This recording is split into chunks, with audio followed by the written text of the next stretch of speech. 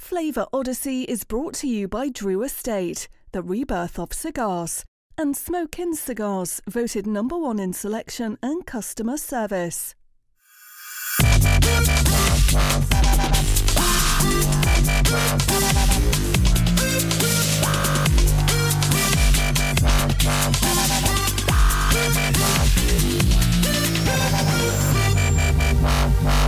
A Flavor Odyssey. And now from Cigar Dojo Studio Lot B, your hosts, Robby Raz and Randy Griggs. Boys. Yeah, Robby, that'd be you. And the Odyssey continues. Are we live again? Nobody told me we're live. Oh, my goodness. And the Odyssey continues. What's up, Dojo Nation? Welcome to another episode. Jordan, you didn't give me a heads up. I did. Or you probably did. I just didn't hear it. Welcome to another episode of Flavor Odyssey. I'm your host, Robby Raz. This is our co-host, Randy Griggs. We are coming to you live from Lot B as I pull my headphones out of my ear, and Lot B minus out here in sunny California. Randy, how are you feeling today? I am absolutely ecstatic. Having a great day. Enjoying some nice weather out here in California, and excited about the pairing today. Obviously, I did a little how-to video earlier in the week on my homemade creamer. So hopefully everybody got a chance to check that out and is going to join us today for a pairing I'm really excited about. You did. You did a little video, and I'll be honest, I had trepidations. Going into the video, Randy, I was a little nervous. But you pulled it off very nicely. And this creamer that you make, although I'll tell you, making these coffee ice cubes, for whatever reason, turned out to be a gigantic pain in my tuchus. Well, as I said on the video, I'm lucky enough that my beautiful wife actually makes my coffee ice cubes for me. So I empathize, but I can't really feel your pain. I mean, honestly, I had to make coffee and pour it into an ice tray. I don't know why I feel like that was such a big pain. But, and I did it this morning. I mean, it's not like I put a lot of time into it. But I've got my little, I say little. This is probably like 30 ounces of coffee here. I will not be sleeping until Friday, and we are fired up, ready to go. Randy, we are still on the Odyssey, if you will, for a perfect pairing of the Connecticut wrapper. And today we're jumping into a cigar that I personally really enjoy. Posted my review on the Cigar Dojo. I think it's the only review, Randy, I've written for the Cigar Dojo. As we've discussed, I've only written one, and Jordan gets very upset with me every day. But we'll get into that in a second. Let's check in with the boys back at the home studio in just outside of Denver, Colorado, boys. What's happening? What's up, boys? You guys are almost matching again. It is adorable. We are not matching, and the last 3 days in a row we were matching. Ever since last week we've matched every single day. Jordan he wants to emulate. He wants to emulate me, and that's totally understandable. I mean, I would too if I were him. What can you do? Aim high. Aim high.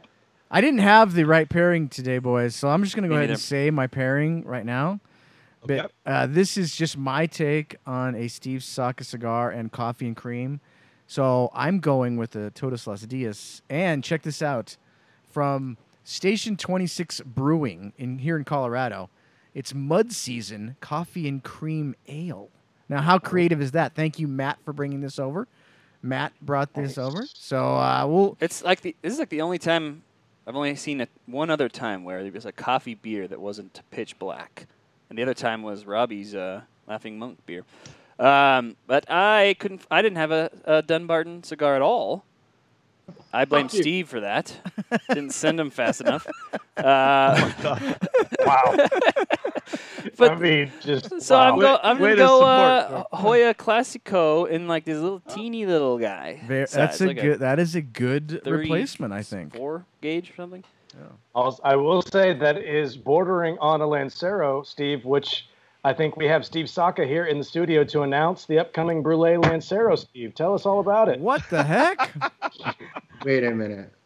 What a cheap bastard. You can't buy a cigar. He's got to wait to get freebies. If anyone has any doubts about reviews and whether sponsorship matters, you got your answer right. Okay. That said everything you needed to know. What a cheap little fuck. He's here trying to emulate you, Eric. He's his only hope in hell. What sort of heathen are you raising over there? Totally, dude. You are. Didn't beat him enough as a child. You are. You are God. 100% right. 100%. I'll just kick myself off the show. See you guys. Wah, wah. Well, So we've got- the cigars that Rob and I are smoking. I'd like to give a shout out to Smoke Inn and Abe Dabnow out there, who's a show sponsor and provided the show cigars for this, and we are extremely grateful for that partnership with Smoke Inn. Rob. Randy, well said. Thank you. Smoke Inn's one of the best online, and they've got a great location as well. Yeah. I've never been, but I've been a frequent purchaser from them online. Do a fantastic job. We're smoking, Steve, the Sobremesa Brûlée, and this one this came out last year? Yeah, came out last trade show. Last trade show. Okay. We started shipping them almost immediately. Indeed, yeah. I can't really look. There's so much has happened since then, but if I remember right, those were pretty much delivered like the month of the trade show, like by late July. They started getting out there. Yeah, it was one of those cigars that everybody went into the show really excited about. For me, I always remember this was my first trade show back after a couple of years with Mombacho cigars. And I remember going into this trade show. It was the Sobremesa Brûlée and the Baca from Roma Craft. Those were like the two big cigars that everybody was excited about. And I think it was more like everyone was just curious how much I was going to screw up a Connecticut shade cigar. I don't know if they were excited about it. They were just excited to see me fail. No, you know what? You may actually have a little bit of right there. I mean, it's super American to be excited when somebody fails, right? Yeah, that way you have a chance at redemption. Yeah, So, even better. It's I like that. Rocky loses and then he wins. yeah. I mean, it's the great American story. I don't make a lot of milder style cigars, so I think that was kind of more, could Saka actually make something that was mild and worth smoking? Yeah, absolutely. This was way outside of your comfort zone, and I know I was particularly excited to see it. But there's been, Randy, some conflicting reports maybe about this cigar, which kind of gets into why Steve is here. But is it not? Does it have? Well, that's not true. First off, to go back to the whiny little brats comment. The reason why the cigars didn't get there in time for the show was I was not supposed to be on this show. Okay, I'm supposed to be on a show in like 2 weeks, I think. Okay, so totally impromptu. And I think according to his wise father, he said that he's got the delivery notification already coming for those. So I think I'm perfectly on par here. I think I'm okay. And the only reason I'm here tonight is because I saw you were doing a show with the Brûlée and coffee pairing, and I'm making a big Brûlée announcement tomorrow. And I thought, well, heck, you guys are my friends. I'll call you up and I'll give you some news that you can talk about on the show instead of whatever dribble you were going to talk about. And next thing you know, here I am on my 18th million podcast in the last 35 days. So we appreciate it. Steve. I've got a serious question for you. Yeah. Have you ever considered becoming a motivational speaker? Yeah, I mean, I think I'd make a good drill sergeant. I think that would be, yeah. Two different things. Yeah. Two different. It was motivating. I was in boot camp, about 200 pounds ago. All right, so we're talking about the Brûlée. Steve, Right. you've got some. I'm going to let you tell everybody I think what we go is back happening. to what you were originally going to say. There's been some discussion Exactly. since inception that some people believe that that I'm enhancing the cigar, that I'm adulterating the tobacco, that I'm intentionally making a sweet tip cigar. And I keep telling people that I haven't and that I don't. And it's very, it's mixed opinions. There's some people that swear I'm just lying.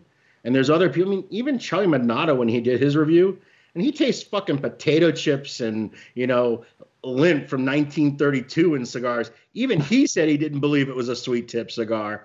So, I mean, if he doesn't think it's sugar tipped, I don't know who I got to convince. But separate of that, and of course, I played along with it. I mean, I made some funny videos, and honestly, I kind of like the controversy.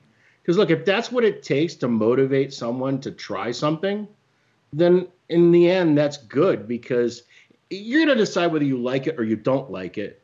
But you can't make that decision until you try it.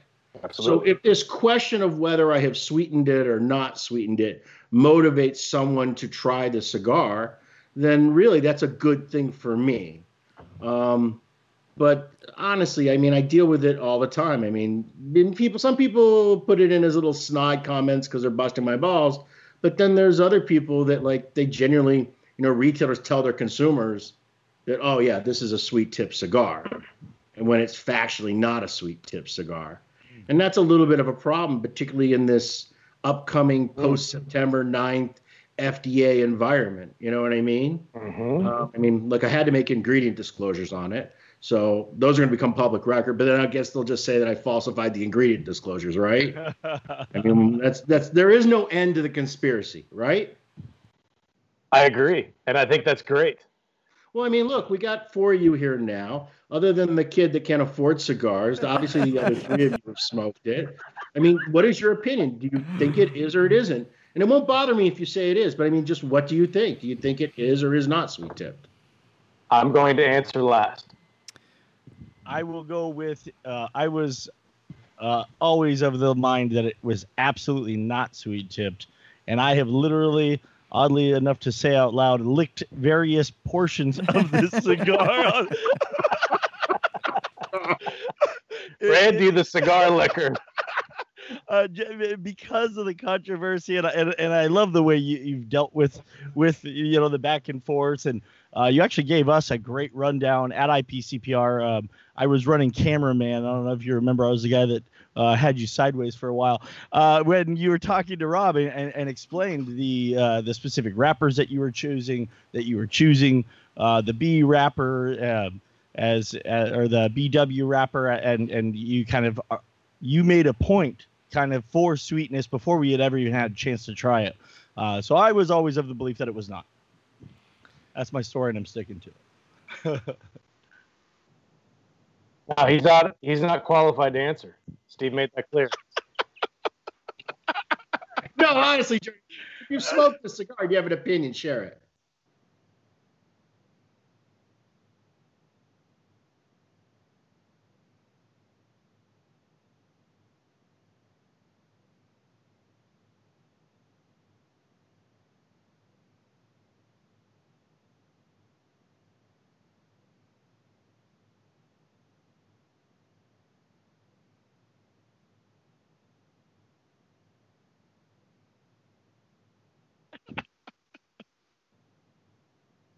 Okay.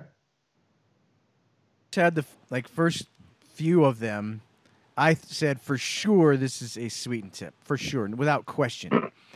It was so strong to me that I could literally taste it, the sweetness for minutes after I had had it in my mouth. But I agree with Jordan as we worked through the box, which I probably smoked more of those last summer than maybe any other cigar that I smoked because I loved that cigar. I tasted it less and less. And then last week I had one and I didn't taste the sweetness at all. So make of that what you will. That's just my experience. And I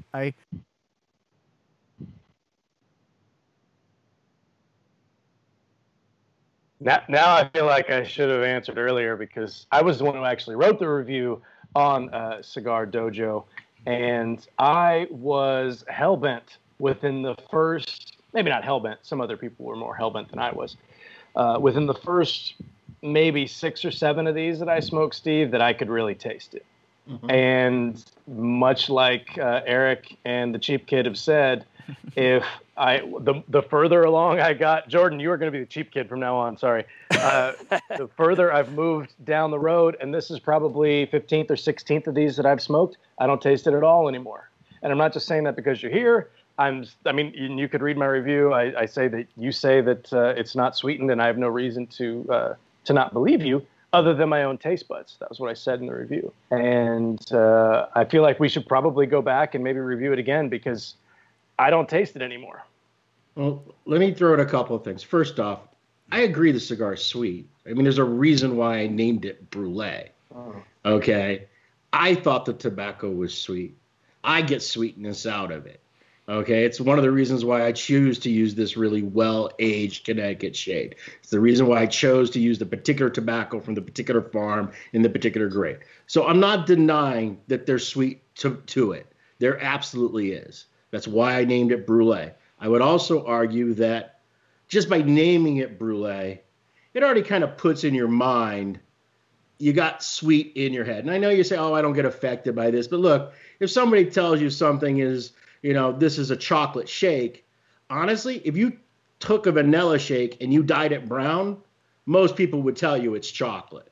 Okay, the differences between vanilla and chocolate, you're saying, oh, my God, I would never be able to tell. But I've been involved in making flavored cigars for a long, long time. There are a lot of chocolate cigars that are using vanilla flavoring to make them chocolate cigars, okay? And this has been the case for the last 3 decades. So there's no doubt that the name also implies it. The other thing that I will use in my defense is the fact of the inconsistency in the sweetness, that some of them taste sweeter than other ones. And I would like to think, given the fact that I ran Drew Estate for so long, that I would at least know how to make a fucking sweet tip cigar consistently sweet. You know what I mean? That I would be not so shitty at my job.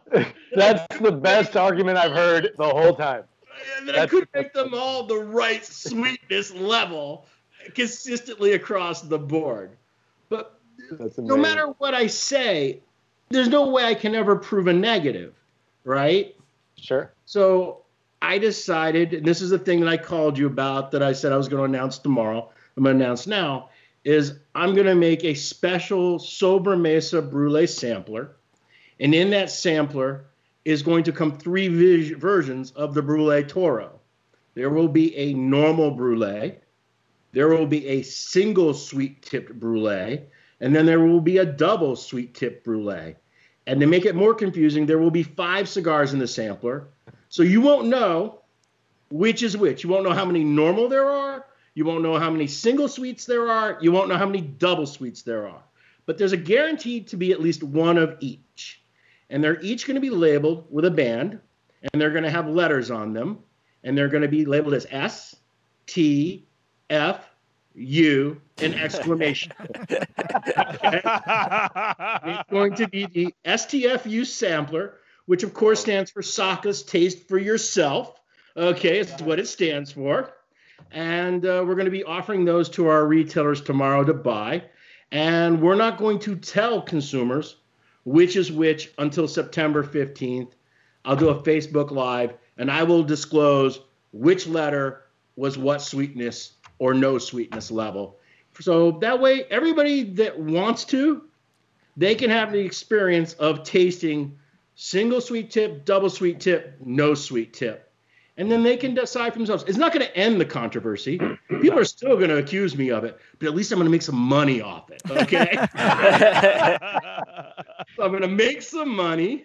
I'm going to do a little Facebook Live thing, and hopefully it'll be a lot of fun. And in fact, I just spent the last, this is literally like a last minute thing, but I literally spent the last hour or so designing the very fancy label. If I can figure out where the camera is. Skype is a little slow. It's like there. You go. Nice. Yes. So it'll be the STF. You remember that stands for Saka's Taste for Yourself, of course. So who wants to point out that yourself starts with a Y? No, I put it U apostrophe R. Got it. Okay, yeah, we're slang work in there. It's yourself. Got it. You know what? So what? More grammar Nazis come after me. I lived through the Todos Las Dias slings and arrows. I can take it. You'll be just fine. You'll be just fine. I think that's awesome. I think that's a really cool idea.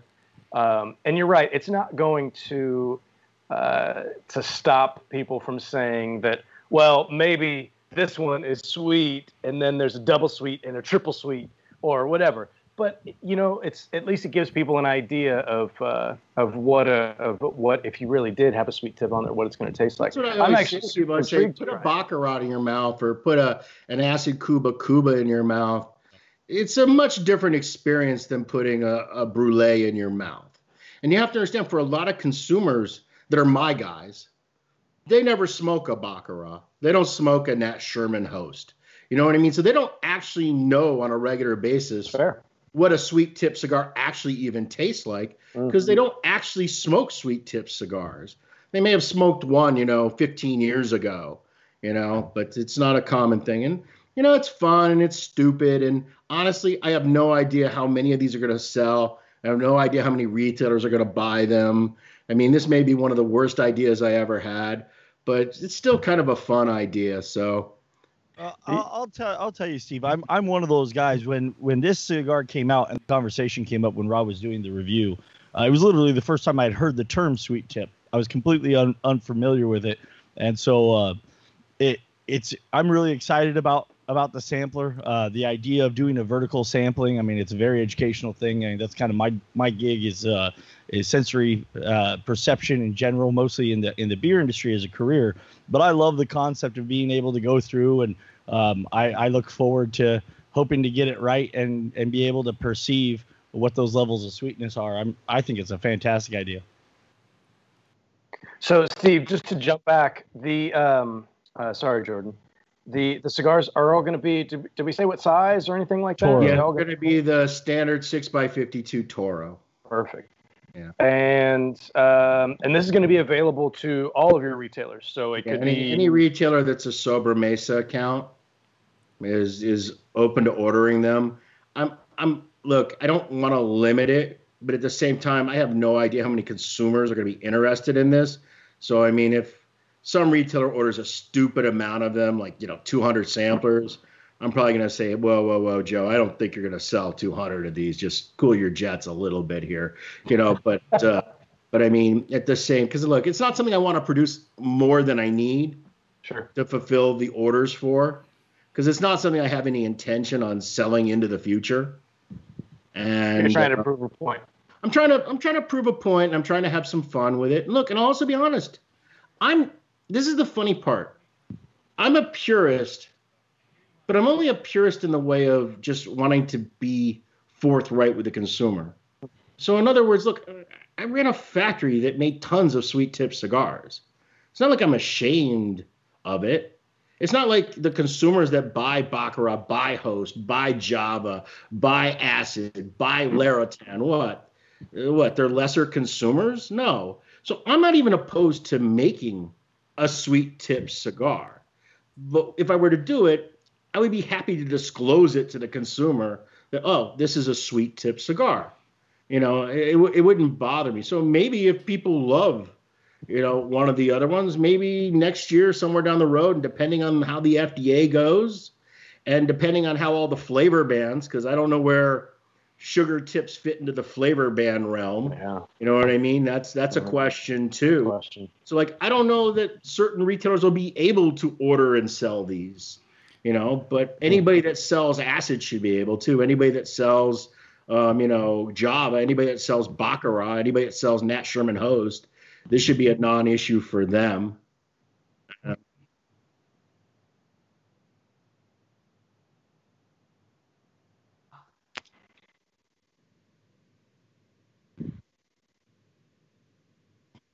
Jordan. That's a good word. Oh, I know that. Look, there's going to be a few.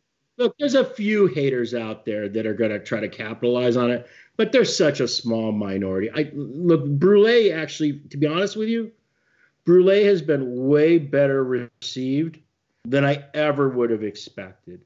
I mean, it's quickly becoming one of our fastest selling brands. The growth numbers are on it are incredible. I can't keep it in stock. I mean, I'm really surprised at how well it's doing. And particularly, look, it's not a segment that I just don't smoke a lot of shade cigars. I don't smoke a lot of mild to medium cigars. I haven't been in that mode of thinking for probably since the late 80s, early 90s. Now, I have to admit, since making Brûlée, I actually like Brûlée. I'm literally smoking typically at least one a day. It's ended up in my daily rotation, which, it really kind of surprises me because I didn't think that I would like it as much as I actually like it. And it turns out that obviously consumers do also. And it's also reaching consumers. So like Sobremesa is a medium-bodied cigar, right? And in even my strong cigars, I don't make like uber super pepper bomby cigars. So even my real strong full flavor cigars, they actually can be palatable to somebody that doesn't smoke on the heaviest of the end. And but I'm just not known for making milder style cigars, and I haven't been known for smoking milder style cigars. And I didn't, I really, like I said, I'm genuinely surprised at how well Brûlée is doing. I mean, I know the cigar's good. I knew it was good or it wouldn't have been put in a box. But I didn't realize how many people were going to like it and how quickly it was going to become a favorite of theirs and how many people were going to. It's the brand that I have seen the least. So what happens when you launch a new brand is it sells really a lot very fast. And then it keeps selling a lot for a shorter period of time. And then it just dips down because it isn't new anymore. And then what ends up happening is if the brand is good and the blend is good, it just slowly increases over time and matriculates its way up. And in my case, all of my brands have done that. The one that's done the worst is Todos Los Dias. It was only up 18% last year. But I mean, it's still up 18%. So it's not like it's a dog. It's still growing. Brûlée has had the quickest climb from the bottom. Look, I'm still selling way more Sins. I'm selling more Mi Queridas. I'm even still selling, no, it's probably caught up with regular Sobremesa at this point. Wow. Yeah, I mean, Brûlée is really selling a lot more than I would have ever guesstimated in this amount of time. So a quick question, because as you pointed out, you were very quick to get this out to retailers after the trade show, and then there was a little bit of a gap as you said, it exceeded your expectations. Once you got into that second and third order, is there any other production limitations to this, or have you guys ramped up? I don't have tobacco production limitations. What I have is I have the inability to properly estimate what the numbers should be because it's escalating so quickly. Right. Like right now, I can't make enough umbagogs. And it's not that I can't. It's just every time I keep increasing production, the consumption of it's just way outpacing the production numbers. And I have to balance everything. I mean, I'm not made of gold. So and the thing is, I like to get things made on a steady state, continual basis. So I don't like to make it in a batch and then have them not make it for 2 months and then start making it again. And then, So I like to have them make something every day. So that means whenever I add cigars, I'm adding another whole pair. And when I add a whole other pair, that means I'm committing to 200 additional boxes, or in the case of Umbagog, about 400 more bundles of that one SKU in that one size every month. So it's, I can't take it lightly because if I'm selling just 100 more than what I'm normally selling, I really have to commit to get that 100 more. I have to commit to 400 more. Got it. Okay. And you know what? In 3 months' time, well, that means I sold an extra 300-400 bundles, but now I got an extra 1,200 bundles sitting in the warehouse. Right. Okay. So I have to try to keep things as even as I possibly can. And it's very hard when something sells a lot quicker than you expect. And it's also hard because so like last year we grew 98%. It was an amazing year for us.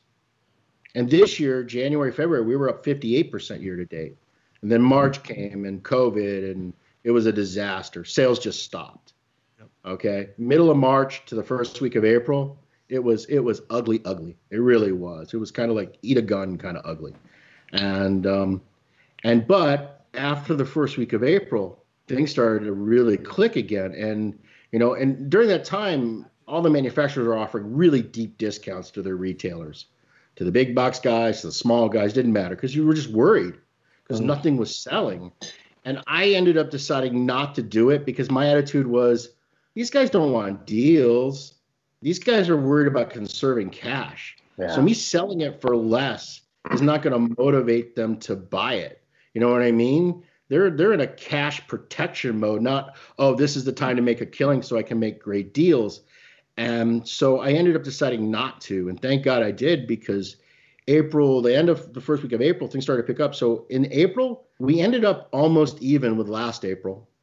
And then May, we had our best May ever. And now in June, we've already passed last June sales today. So what are we, June 10th, June 11th? Yeah. So, I mean, things are just on fire. And look, I'm so thankful. I got to be honest with you. I mean, it's amazing, because if you talked to me on like March 25th, I was like, oh my God. It is just, it was really just ugly, because you went from, I mean, we literally had days where we sold like $3,000 out. You know what I mean? It was crazy bad. I mean, I can't tell you how ugly it was. The end of March was tough for a lot of small businesses, mine included. The company, the brewery that I work for, Steve, we talked about that a little bit offline, and I know Randy was dealing with a lot of the same stuff. But it's nice to see a rebound in a lot of different industries. I've noticed, and I don't know if this has anything to do with it, but I know that a lot of retailers have really kind of embraced the whole curbside pickup, place your orders online, come pick it up at the shop kind of thing. So they're adapting to the current environment to be able to move, a little more inventory than. I think also a lot of people, they're at home more. Sure.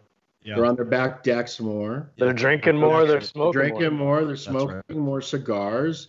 They're, what their summer plans were have all been canceled. They're not going to spend money on that. You know what I mean? They're not spending money on restaurants. They weren't spending money going to the bars, weren't spending money on sporting events. They're not having to pay for Johnny's T-ball or for Susie's summer camp, because all those things have been canceled. Yep. So oddly enough, for a lot of people that didn't lose their jobs, they actually have more free money.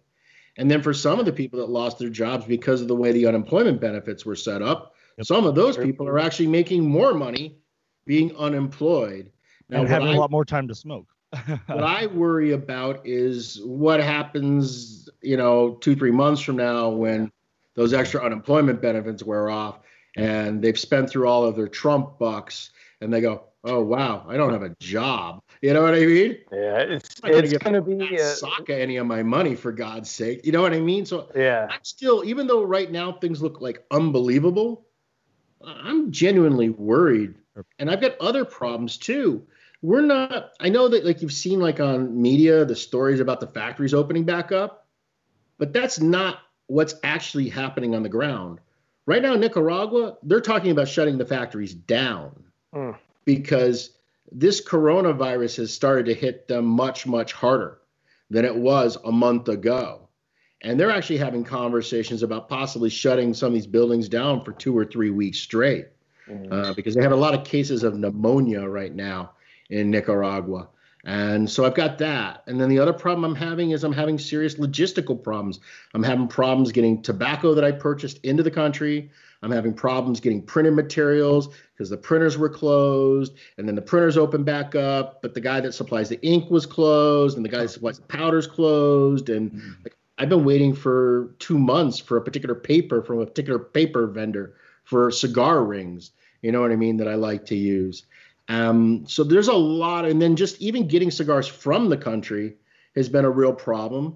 So like my April 16th shipment, it didn't arrive until 5 weeks late because there's just not enough cargo space.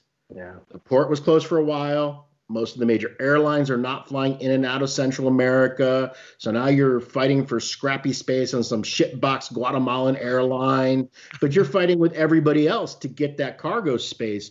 So what normally would be like, oh yeah, we need to ship something on Friday, you'd contact them on Tuesday, and it would end up on a plane Friday, Saturday. You're now contacting them on Tuesday, and they may not end up on a plane for 4 Tuesdays. Yeah. So it's become much, much messier than it's ever been before. And that's also causing a bit of turmoil. Like we got Brûlée delivered in mass last Thursday, I think. And there's some boxes that I'm already under like 150 of each, you know. Wow. Or yeah, I had 1,000 of each. And now I'm already through like 85% of it in just 3-4 days time, you know, filling back orders. And same thing with Ombagog. I'm like, I was talking, my wife is integral to the business. I was even asking her tonight, I was like, babe, should I just order 5,000 bundles of every Ombagog? And she's like, you look at the sales numbers and you're like, yes. But then you go, oh my God, you know how much money that is? Mm. You know what I mean? To bring in, 30,000 bundles of a cigar. I mean, it's not, I got to pay these bills. These factories aren't doing it as charitable work.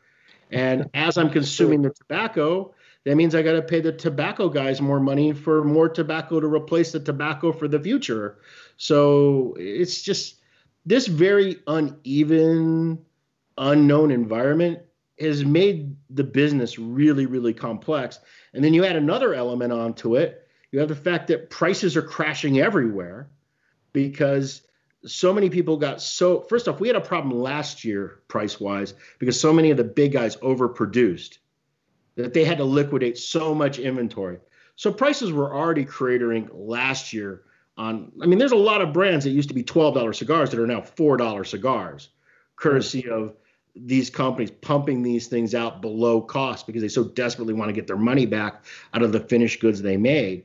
And then we come into this year, you're thinking, okay, this is going to get even, and then you have the COVID situation, and now everybody panics again. I mean, there are quite a few manufacturers. Don't ask me. Talk to retailers. They will tell you how many calls they get continuously offering them unbelievably inexpensive deals. So you've got the market flooded with a lot of very low-priced product. Well, how does that affect me? I don't make low-price product, okay? I'm not a cheap date. I don't want to be a cheap date.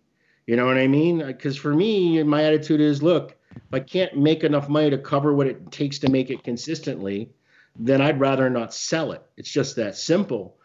But what does that mean? Does it mean the guys that like my stuff are going to continue to be willing to pay for it? Or are they going to go, well, wow, I can get a Leva V for half off.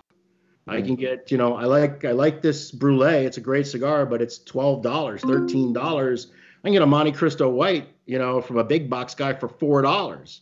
Now, in my opinion, the Monte Cristo White isn't as good as a Brûlée, but is a Brûlée $8 better? I think it is, but honestly, that's, I can't answer those questions. So this is such a tumultuous landscape.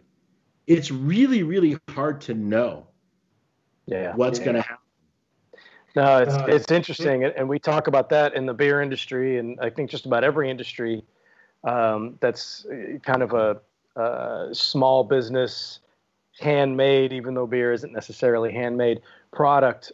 We talk about buy local and support local in a way that's what you're saying is very similar, where you want to support your local retailer. And your local retailer is going to, hopefully support the companies that are, that are doing things the right way. When you start talking about the big box stuff, and you can get these things at half off, and that's a great deal to find, and people are going to take advantage of that. But ultimately, we hope that that folks can, support their local shops, because I can tell you from experience, if you don't support your local shops and purchase from them, and maybe spend a couple extra bucks, you're going to lose your local shops. Yeah, but you say that, and at the same time, look, a lot of people don't have local shops to begin with. It's true. There's a lot of places in this country, you always hear about food deserts. They're cigar deserts where there are no local shops, or they have local shops, but their owners suck. And they basically have the same brands that were on the shelf, 20 years ago.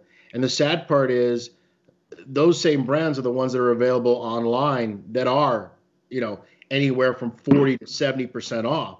So they're trying to sell the customer something that really is not, there's no price. At least if you buy Sobremesa, you don't get a deep discount buying it from one of the big guys. You know what I mean? And a lot of that has to do with how we manage. We don't give them deep deals. You have to understand, these big companies, the only reason they're able to extend the deep deals to the consumer is because the manufacturer gave them a deep deal. Yeah. Okay. That's the only reason why. Now, is that because the manufacturer was always overcharging and ripping their customers off? Is that because the manufacturer is just so overproduced that they know it's going to take them 2 years to sell through what they have? And it's just, they're worried about ever getting any money out of it? Are they, hey, it's COVID and we're not selling any cigars, it's March 25th, and just like Saka wants to eat a gun, well, I have 1,500 employees that I got to get paychecks to. So if we have to lose money to just get some cash in the door, yeah, you know what? Sell 5,000 boxes of XYZ for half of what it costs us to make, because we just desperately need the money. We've already spent the money to make the cigars. We've already spent the money on the boxes. Yeah, it sucks that we're going to lose money, but we need the cash flow. So let's get it out the door because we desperately need it. So it's just, and then you got, we already had the situation with PCA and not knowing where the trade show was going to be this year. And now we have a situation where there is no trade show, so we don't know, not only do we not have the domestic trade show with the PCA, we don't have the international trade show either with Dortmund, and we have also another thing that's really getting lost in all of this. We have this deadline of September 9th, which is the big substantial equivalency deadline, and that's going to have a major impact on a lot of companies. Yeah. And we have no resolution in any way on that. We have a major court case that's going to be heard at the federal level at the end of July. But good God, these guys in the pajamas, they may not tell us the answer until September 8th. Yeah. So it's a tough landscape right now. It really is, man. It's an ugly year. That's just what it is. And another thing you want to just keep throwing fuel on the fire, it's an election year. And election years are always messed up for business anyways. Yeah, that's true. Because nobody knows what's going to happen. What's the current administration going to do leading into the election? Are they even going to be the current administration after the election? So it's just 2020. I am so ready for this year to end. I mean, honestly, even though our sales right now are phenomenal, I honestly don't know what they're going to be just 2 weeks from now. Yeah. It would be nice to see things stabilize in one way or another. Hopefully that's on the horizon. I mean, unfortunately, none of us really know. But one thing that it's taught me, and I said this already, and I've said it several times in other shows, is as a consumer, I'm much more picky about where my dollars go. As far as the retailers that I want to support, and I want to keep my money as local as I can. And that's everybody has their own opinions, and I'm not telling anybody what they should do or shouldn't do. I'm just saying this is how I've it's changed my buying habits a bit to support companies that I believe in, and even if that means I'm spending a few extra bucks here and there, and I know not everybody's in that position, but I'm just. To me, it's turned me into a more thoughtful consumer, I guess. Randy, you have anything you want to? Best answer is for consumers to buy locally, because a good tobacconist does more than just sell cigars. He provides an environment. He provides an education. Typically they have better humidifier. They're more on top of their inventory humidity controls because it isn't such a large scale. It's much more difficult when you're in a large warehouse. Certain spots are a little more humid. Certain spots are a little less humid. Typically, a humidor isn't so large in a retail operation that you have that much range. But for a lot of consumers, it isn't an option. I mean, I have a lot of customers.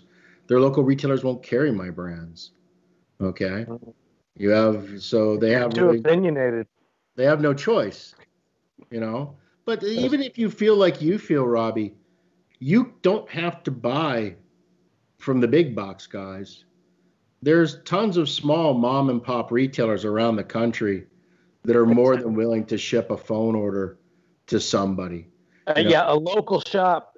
I say local, and I use that term maybe in air quotes. They're not necessarily local to you, but they're a local shop to somebody, and they are more than willing to, like you said, to take a phone order, take an online order.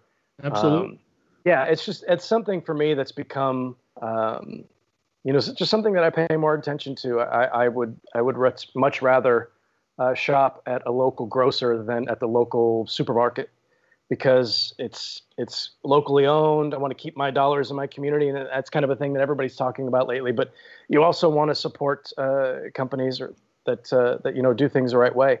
And yeah, I totally agree with you. It doesn't have to be local to you. It could be a shop in Omaha, or I don't know why Omaha is like the city that I use as like an example. I don't know why. I've never been to Omaha.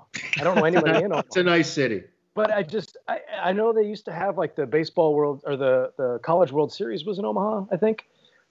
Anyway, I don't know why Omaha always pops in, but shout out to Omaha. There's local shops everywhere that can use your dollars, but go where you get the best customer service. And if you're used to going to Smoke Inn, great place. I spend money there. They're not local to me, but I get good customer service. They've got a great selection, so so be it. Find the place that works for you. And I have one more Eeyore comment that I want to do before I. Eeyore comment, I like that. One more Eeyore comment. Is this at Jordan? Is that what that means? No. I want consumers to understand that prices are going to go up significantly. And the reason why this is going to happen is twofold. The first reason why is because the FDA user fees right now are through the roof. Because the way the FDA user fees work is the premium handmade cigar industry, or the cigar industry, has to contribute $68 million a year to that pool. And it's divided against the number of imports. And because there have been far less imports, it's making the user fees on every cigar that's currently being made and imported significantly higher. I can tell you that I don't know the exact Q2 numbers, but I think that I'm going to be paying close to 22 cents a cigar. Whereas only 2 years ago, I was paying about 4 cents a cigar. Okay, that's a very significant number. That's steep. It's kind of like if you're in a condo association, the maintenance fees get covered by everybody in the building. So when there's 500 tenants, they get divided 500 ways. But if there's only 3 people in the building, those 3 people are screwed. It's just, okay. So that's a big problem. The second problem is, because of this coronavirus crisis, almost every state is going to be gunning to raise taxes, because they haven't been collecting food and beverage.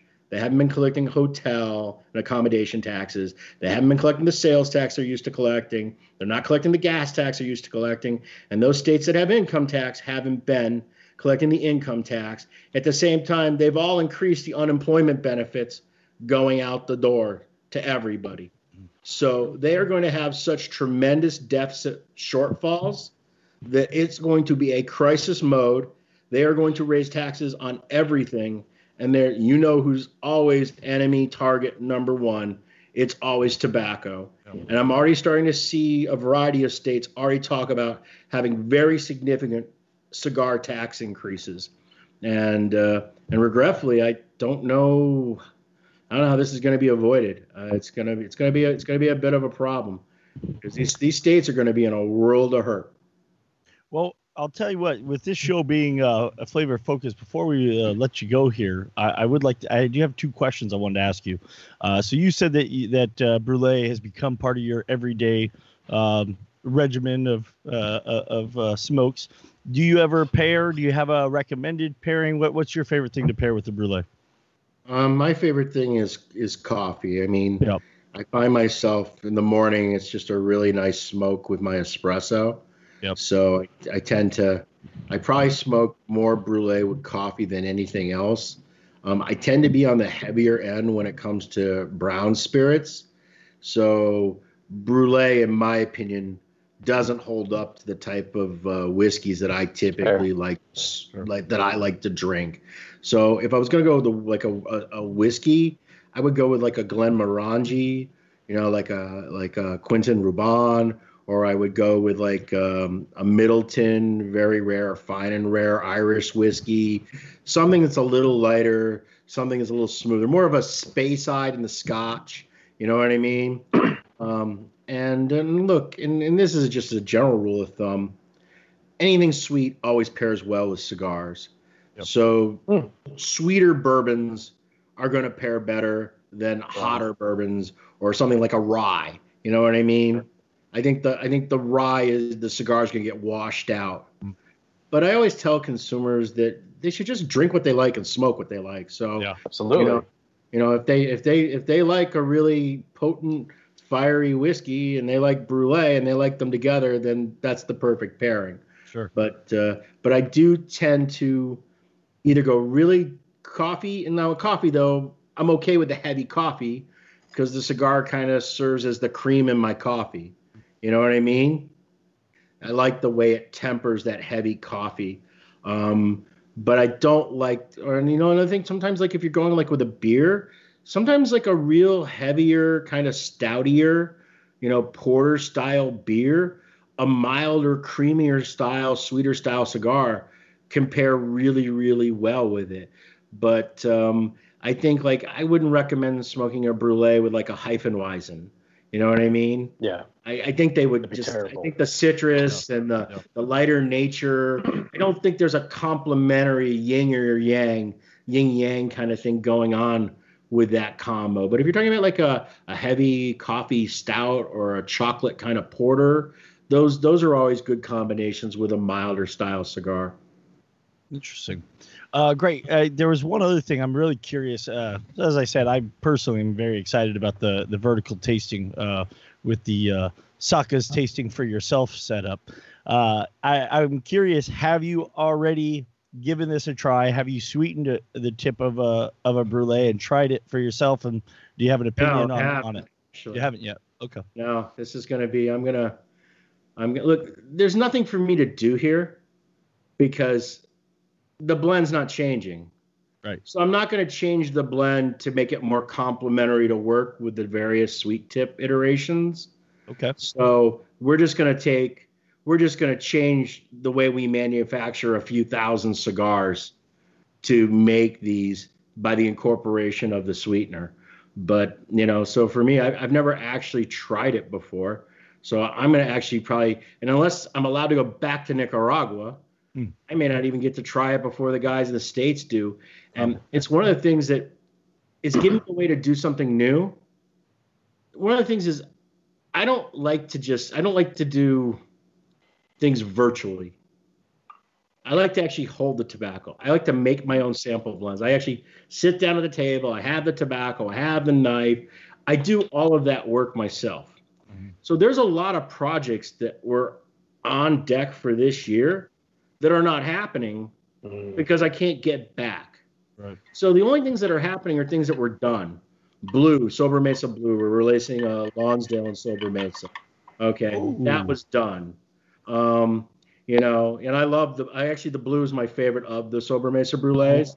I love the shape. It just smokes beautifully for me. But it's not going to be a big seller because the guys that smoke mild Connecticut shade cigars, they don't tend to be Lonsdale guys at all. So it's kind of everybody should be a Lonsdale guy. I was about to say Lonsdales are my favorite Connecticut's. I'm excited I love about that. Lonsdales too, but you ask any retailer, they're going to tell you they're not big sellers. Gotcha. Yeah. It's Robustos, it's Toros, and then oddly enough, one thing about Connecticut shade that's a little different than others. Churchill. Double Coronas are big sellers in Connecticut shade.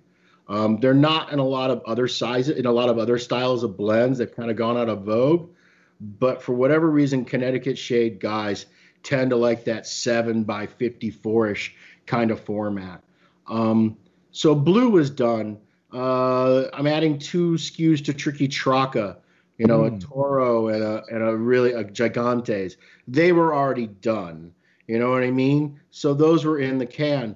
But there were other things that were on my list to accomplish that were meant to be delivered later in the year that are now been pretty much wiped off my plans because I can't physically be there. Yeah. You know, I've been working on a version of Mi Querida a different blend that I'm going to probably band as green, an even higher end, more sophisticated Mi Rita, something a little extra special. I've been working on like, I'm calling it platinum, but it's not going to be called platinum. I've been working on a special Sin Compromiso, okay, that I want to add to the line. But the blend was never 100% finished. It still needs some tweaking. It still needs some adjusting. And yeah, I could send them emails and we could have phone conversations, which I'm doing all the time, every day almost. But I feel weird. How can I can't claim that I really did it if I didn't really do it. You know what I mean? And then if it ends up screwed up, then what am I going to say? Well, the factory messed it up. So there's a lot of things like that are just kind of in a holding pattern. And I have some customers. I had some exclusives that were going to be made for some customers this year that I've had to regretfully say to them, I don't think it's happening. Because there's just not enough time left in the year. Because I haven't been allowed to go back to Nika since February. And I don't know when they're going to end the travel ban into the country. Because right now, as a U.S., if you're not a Nicaraguan citizen, you can't enter the country. Wow. And originally the deadline was May 1st, and then they pushed it to June 1st, and now they pushed it to July 1st. And I don't know when it's going to change. And now with the factories telling me they're thinking about all having to shut down, well, then what's the point of even going if they're going to be shut down? So even if if they allow us to come in, in July, if the factories are shut down, then there's no point of me being there either. So it's just been a very topsy-turvy year. So doing this STFU thing, it does give me a way to sell some cigars that don't require my personal expertise. You know what I mean? It's not like it's rocket science to say, okay, you got that cigar, make that a sweet tip cigar. Make that an extra sweet tip cigar. You know what I mean?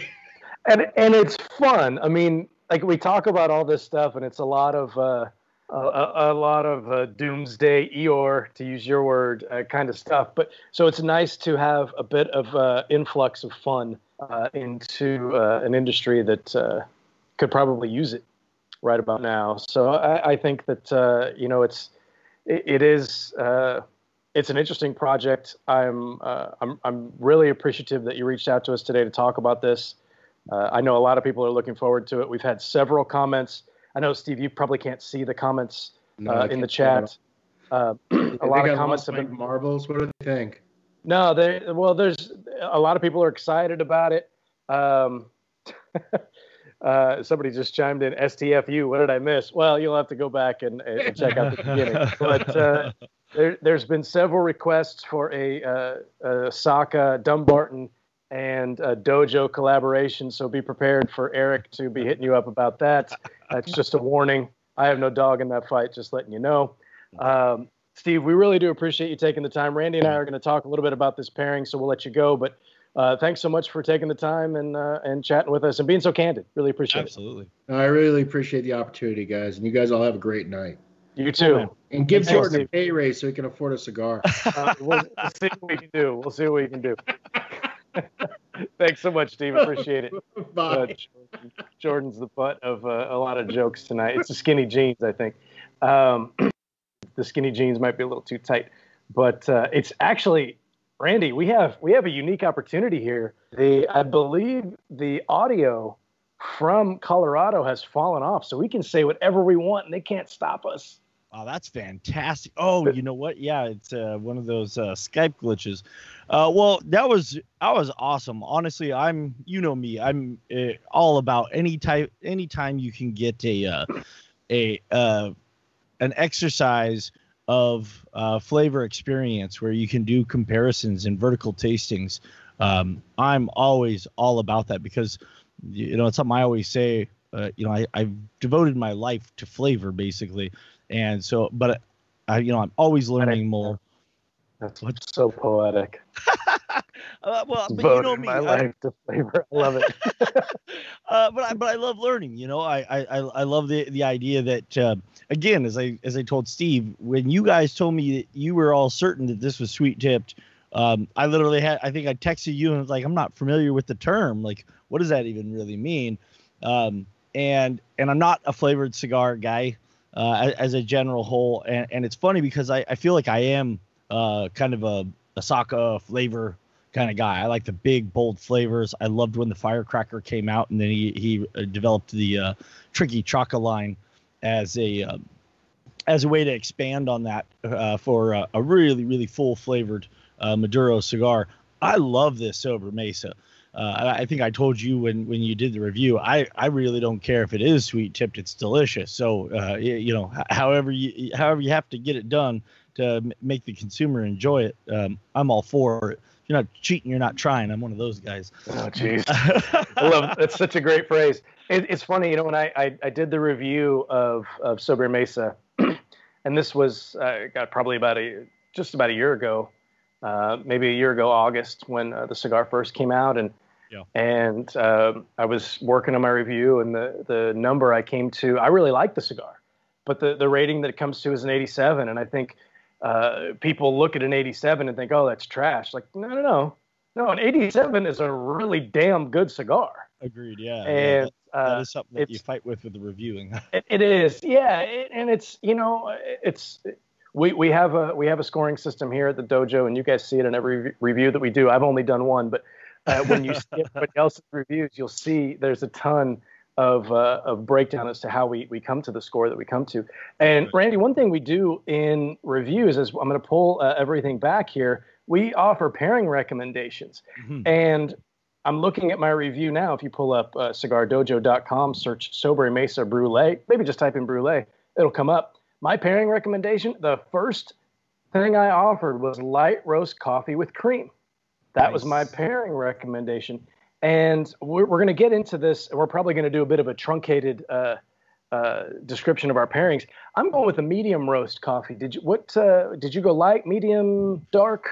Yeah, no. So I actually chose a Arabica Colombian medium roast, which I feel like and had we not had a guest, I was going to do a whole synopsis on the different varietals and roast levels. But what I was going to say of Colombian, you find with Central American coffees, you get a bit more of that earth and chocolate and leather characteristic versus, say, an Ethiopian, which has a higher acidity, a little bit brighter character. You get more of that like fruity notes, whether it be blueberry or mango that you can pick up in certain higher acidity coffees. I prefer the Central American roasty, chocolatey ones, but the creamer obviously adds a sweetness to the coffee, as well as that milky character that I think goes phenomenally well with the cigar. Yeah, I went with a local coffee roaster here called Phil's Coffee out of San Francisco. Oh, yeah. Randy, I'm sure you're familiar with Phil's. And I went with, and they'll ship pretty much anywhere in the country if you just go to philscoffee.com. Not affiliated, just letting you guys know. I went with Tesora, which is their medium blend, and that's kind of their flagship coffee, the way that I understand it. I'm relatively new to Phil's, but they don't really break down what is in this blend, unfortunately, but they give you kind of a tasting of it. It's aromas of caramel, nuts, and butter, which is exactly what I was looking for. I think as we get into the pairing here, I think that the creamer, as much as I love it, may have affected the pairing in a negative way for me. Okay. I think that and much like Steve was saying, going with, and I'm right down to the nub here, I don't have much left on my cigar, but going with something, Steve goes with an espresso roast. He says, if I would have gone, I think, just straight black coffee with this blend, kind of it's a medium roast, but full body and full flavored coffee, I think it would have been a much better pairing. Yep. The creamer, for whatever reason, which I love it, it kind of, I don't know, watered things down for me. What do you think? I respect your opinion, and I respectfully disagree. Yeah, For me, for my palate, this is it's a kind of specific pairing for me. This isn't normally something I'm not going to finish the night with this cigar. Absolutely. It's definitely one I enjoy in the morning. I enjoy it on the golf course. I almost always smoke a Sobremesa while Brûlée specifically while golfing. Something I've seen you golf. You might need to maybe switch up your cigar while you're golfing. This might have too much flavor for you while you're golfing. You might need to go something lighter because, woo boy, yeah, you are thanks, jerk. You are everywhere. You're everywhere but the fairway, buddy. I've seen it. I just need to warm up, in the first 9 holes or so. The first 72 holes. Well, after that, I'm great. I'm just teasing. I'm right there in the rough with. No, it's So for me, just to keep with the show, I am going to give it a thumbs up. Sounds like you're going thumbs down on the pairing. Is that accurate? Okay. I am. I don't know if we get thumbs up and thumbs down graphics with. Oh, look at that. Yeah, this is fantastic. But I did really, I do appreciate and respect your opinion on that, and liked the argument that Steve made that this lends that creaminess with the dark coffee, and so maybe the pairing resonates in a certain way where they hold each other up more. Where I was just really enjoying the flavor hook of that cream in both components. I am interested, and I'm looking forward to. Bob is going to be awake for the rest of the week, much like me, Bob. Yeah. If it's 3 a.m, shoot me a text, buddy. We'll just chat. I'm going to be awake too. I was going to say, Barry, I'll see you on the virtual lounge after this. Yeah, right. Into the wee hours of the night. But so I'm definitely going to try that out. Hit the espresso tomorrow morning with one of these, and I'll re-smoke it and see how that comes out. But I do enjoy this. I think it's a fantastic and fun pairing. And I agree, 87 is still a damn good cigar in the way we look at cigars. Absolutely. I mean, and no, I totally agree. And for me, this is Robbie, this did you is do one your of my thumb? favorite. I did thumbs down. Oh, Jordan, we can hear you. Jordan's back. Thumbs down for me. And it's not to say that the cigar isn't good, or the coffee isn't good, or the creamer isn't good. Everything's very good. To me, it was a little bit overboard on the sweetness. I wouldn't go so far as to say cloying, but pretty close for me, where it's a detractor from the pairing. I think the coffee loses a bit, and the cigar loses a bit. I'd like to go with a cigar that this is very, very sweet. It's and we say sweet relatively speaking, right? It's not like sweet like I'm eating a spoonful of sugar. It's sweet in another sense, in the tobacco sweetness. So for me, going with just a all black coffee to me would have been a much better pairing, and maybe that would have worked out better for me anyway. But I do love this cigar. I enjoy it more, I think, every time I smoke it. And it's one of those where I smoke it and I always find myself, I'm like consistently buying 5-packs of it. I get down and I buy another one. I should just break down and buy a box, but I need to find my favorite size. I'm not sure what my favorite size is. I think it's probably the Toro. I'm smoking what did I smoke today? It's a Robusto. It was the Robusto size, I think. I think the Toro, it just lasts a little bit longer, and it's kind of weird. Like with shade wrapped cigars, I'm cool with them being longer smokes. And I think it's just because they're not as strong, they're not as overpowering, where right. I can smoke that for about 2 hours and I'm cool with it. It doesn't blow out your palate the same way. Yeah, you can get palate fatigue from the stronger flavors. I'm right there with you. I'm most certainly going to nub this thing down. Obviously, the Joya de Nicaragua. I'm right there with you. Yeah, partnership that Dunbarton has. These are phenomenally constructed cigars. I had a ding near 3-inch ash before it fell on this one today.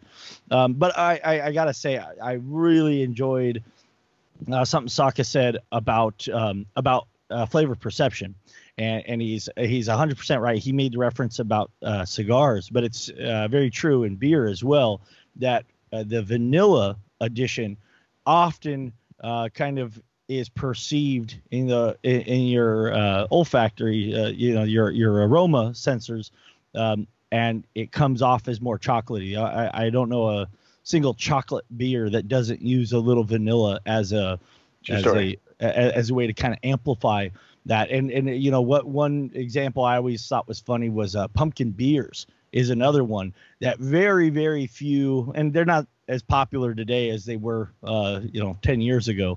But you remember, I mean, every brewery made a pumpkin beer at some point. Consumers have gotten smarter. Yeah. But it's funny because very, very rarely would a brewery actually roast pumpkin and add it to the beer. And in my homebrew trials and experiments with roasting pumpkin, is pumpkin alone gives very, very little flavor once fermented out. It's a kind of a subtle flavor that doesn't continue on into the finished beer. And so all those pumpkin beers were basically just pumpkin spices that kind of trigger those flavor memories of a pumpkin pie, which drives someone to think pumpkin, even though pumpkin was never actually used in the brewing process.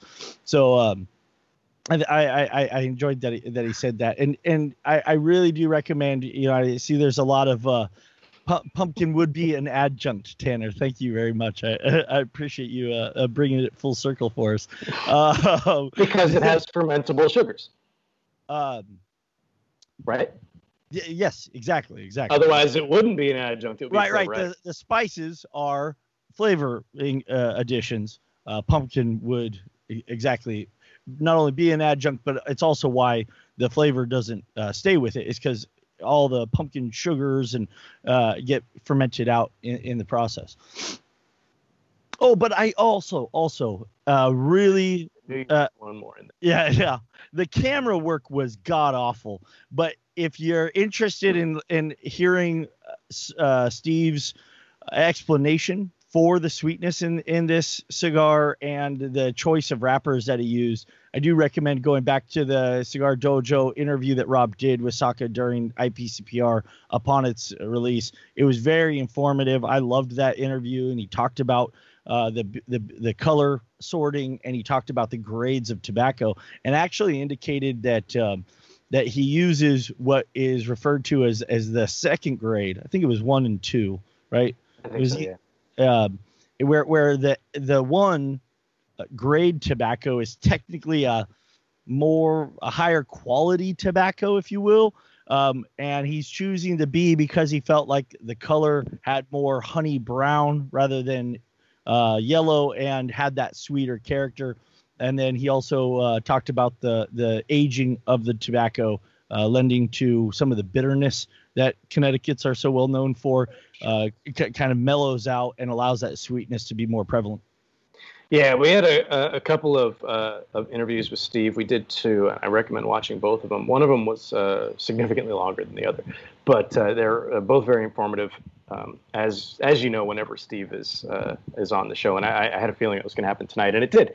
He has an awful lot to say. He doesn't pull any punches either, which is interesting. It gives you a bit of it gives the average consumer, I think, a bit of a peek behind the curtain. Mm-hmm. And I mean, I've worked on both sides of this industry, so there's maybe some things that I take for granted that a lot of folks don't know. And I'm not saying that makes me special. It's just that Steve is one of the few people who's quick to point out a lot of that stuff, some of the shortcomings of the industry and things that that we have to deal with.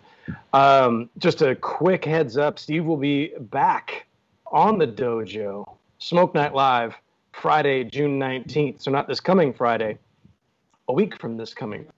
It'll be a lot of fun. Hopefully, Randy, once these, I don't think Steve mentioned it, but these are this STFU sampler. He's hoping to have in the country sometime this fall. So I know it's going to be available for retailers to pick up starting tomorrow, but it's going to take a little bit of time for it to get here. But hopefully, when it does, maybe we can do something on Flavor Odyssey to talk about. Try some of the different. I would love ideas. that. I think that might be kind of fun to do that. Yeah, maybe use one of our wild card episodes to maybe light a couple of those, or maybe you smoke one and I smoke one. We can kind of compare the levels of sweetness and see what we think. See if he's convinced you that he doesn't actually sweeten tip the original. Yeah, it's funny, man. When I first smoked these, I was convinced, and now I'm convinced that they aren't. It's interesting. I feel like Eric was really the only one that gave full admitted 100% that he was sure they were sweet tipped. All three of you were sure they were sweet tipped.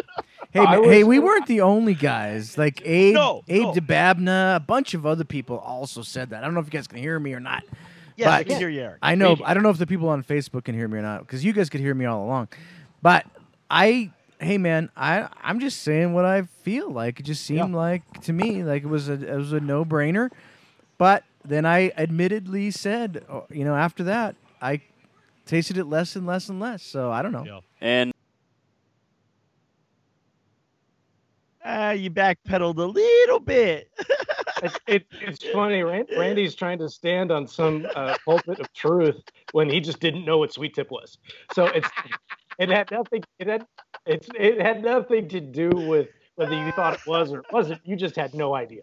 So you're just kind of rolling with that, and that's cool. I'm not taking anything away from you.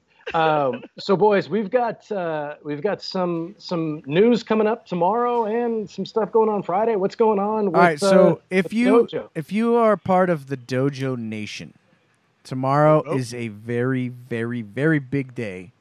So just pay attention to the Dojo website. Tomorrow night there is a Drew Estate freestyle live on Facebook, starting at like 7:00 Eastern. You're not going to want to miss that. And then Friday night,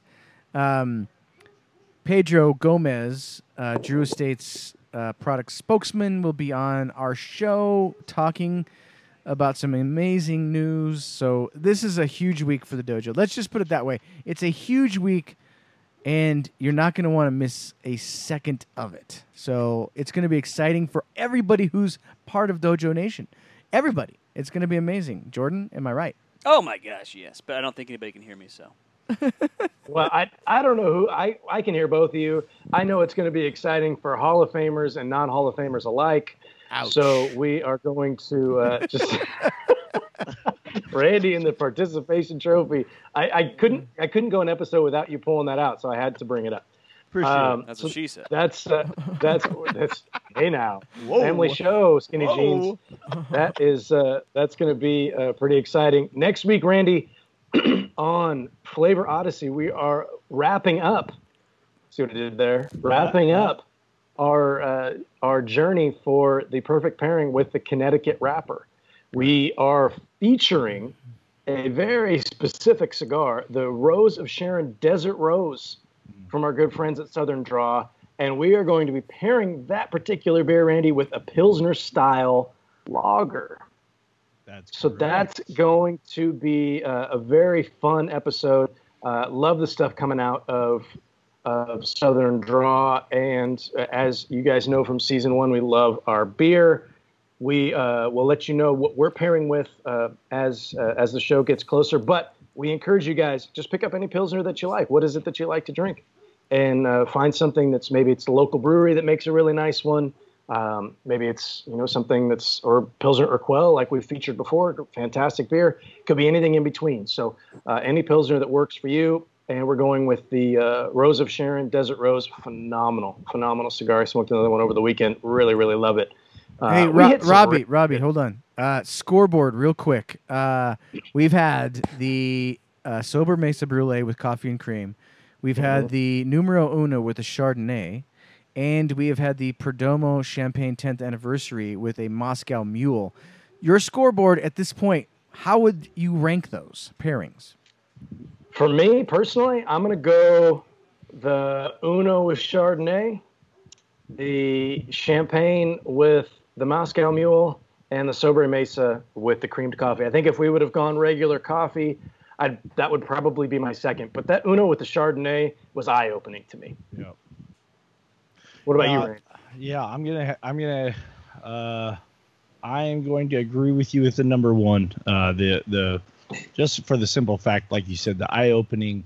How well they went when we weren't really sure that they were going to go well, kind of made that more impactful, I think. And the Numero Uno. All four of the Connecticut's we're smoking, in my opinion, are the world class. We chose them for a reason. They're, in my opinion, the top 4 Connecticut's on the market, or of the top 4 at the very least. And And so I'm going to agree with you on number one. I'm going to switch it up, though. I'm going to say this is my second favorite pairing with Connecticut is the coffee with cream. And then the Moscow Mule is a great pairing with Connecticut. I'd say for my style, it'd be more for a real hot day, as that Moscow Mule is so dang refreshing. But it's going to come in third at this point of the scoreboard. Yeah. That's, there's no accounting for taste. So, you just don't know what tastes good, I guess. I know it's fair. It's fair. It's totally fair. So next week we'll be back. Rose of Sharon Desert Rose with Pilsner. Thanks everybody for tuning in. Check out the dojo tomorrow for some big news, and Friday is going to be a blast. We'll see you guys. Everybody stay safe, stay healthy, be kind to each other. We'll check you next week as the Odyssey continues.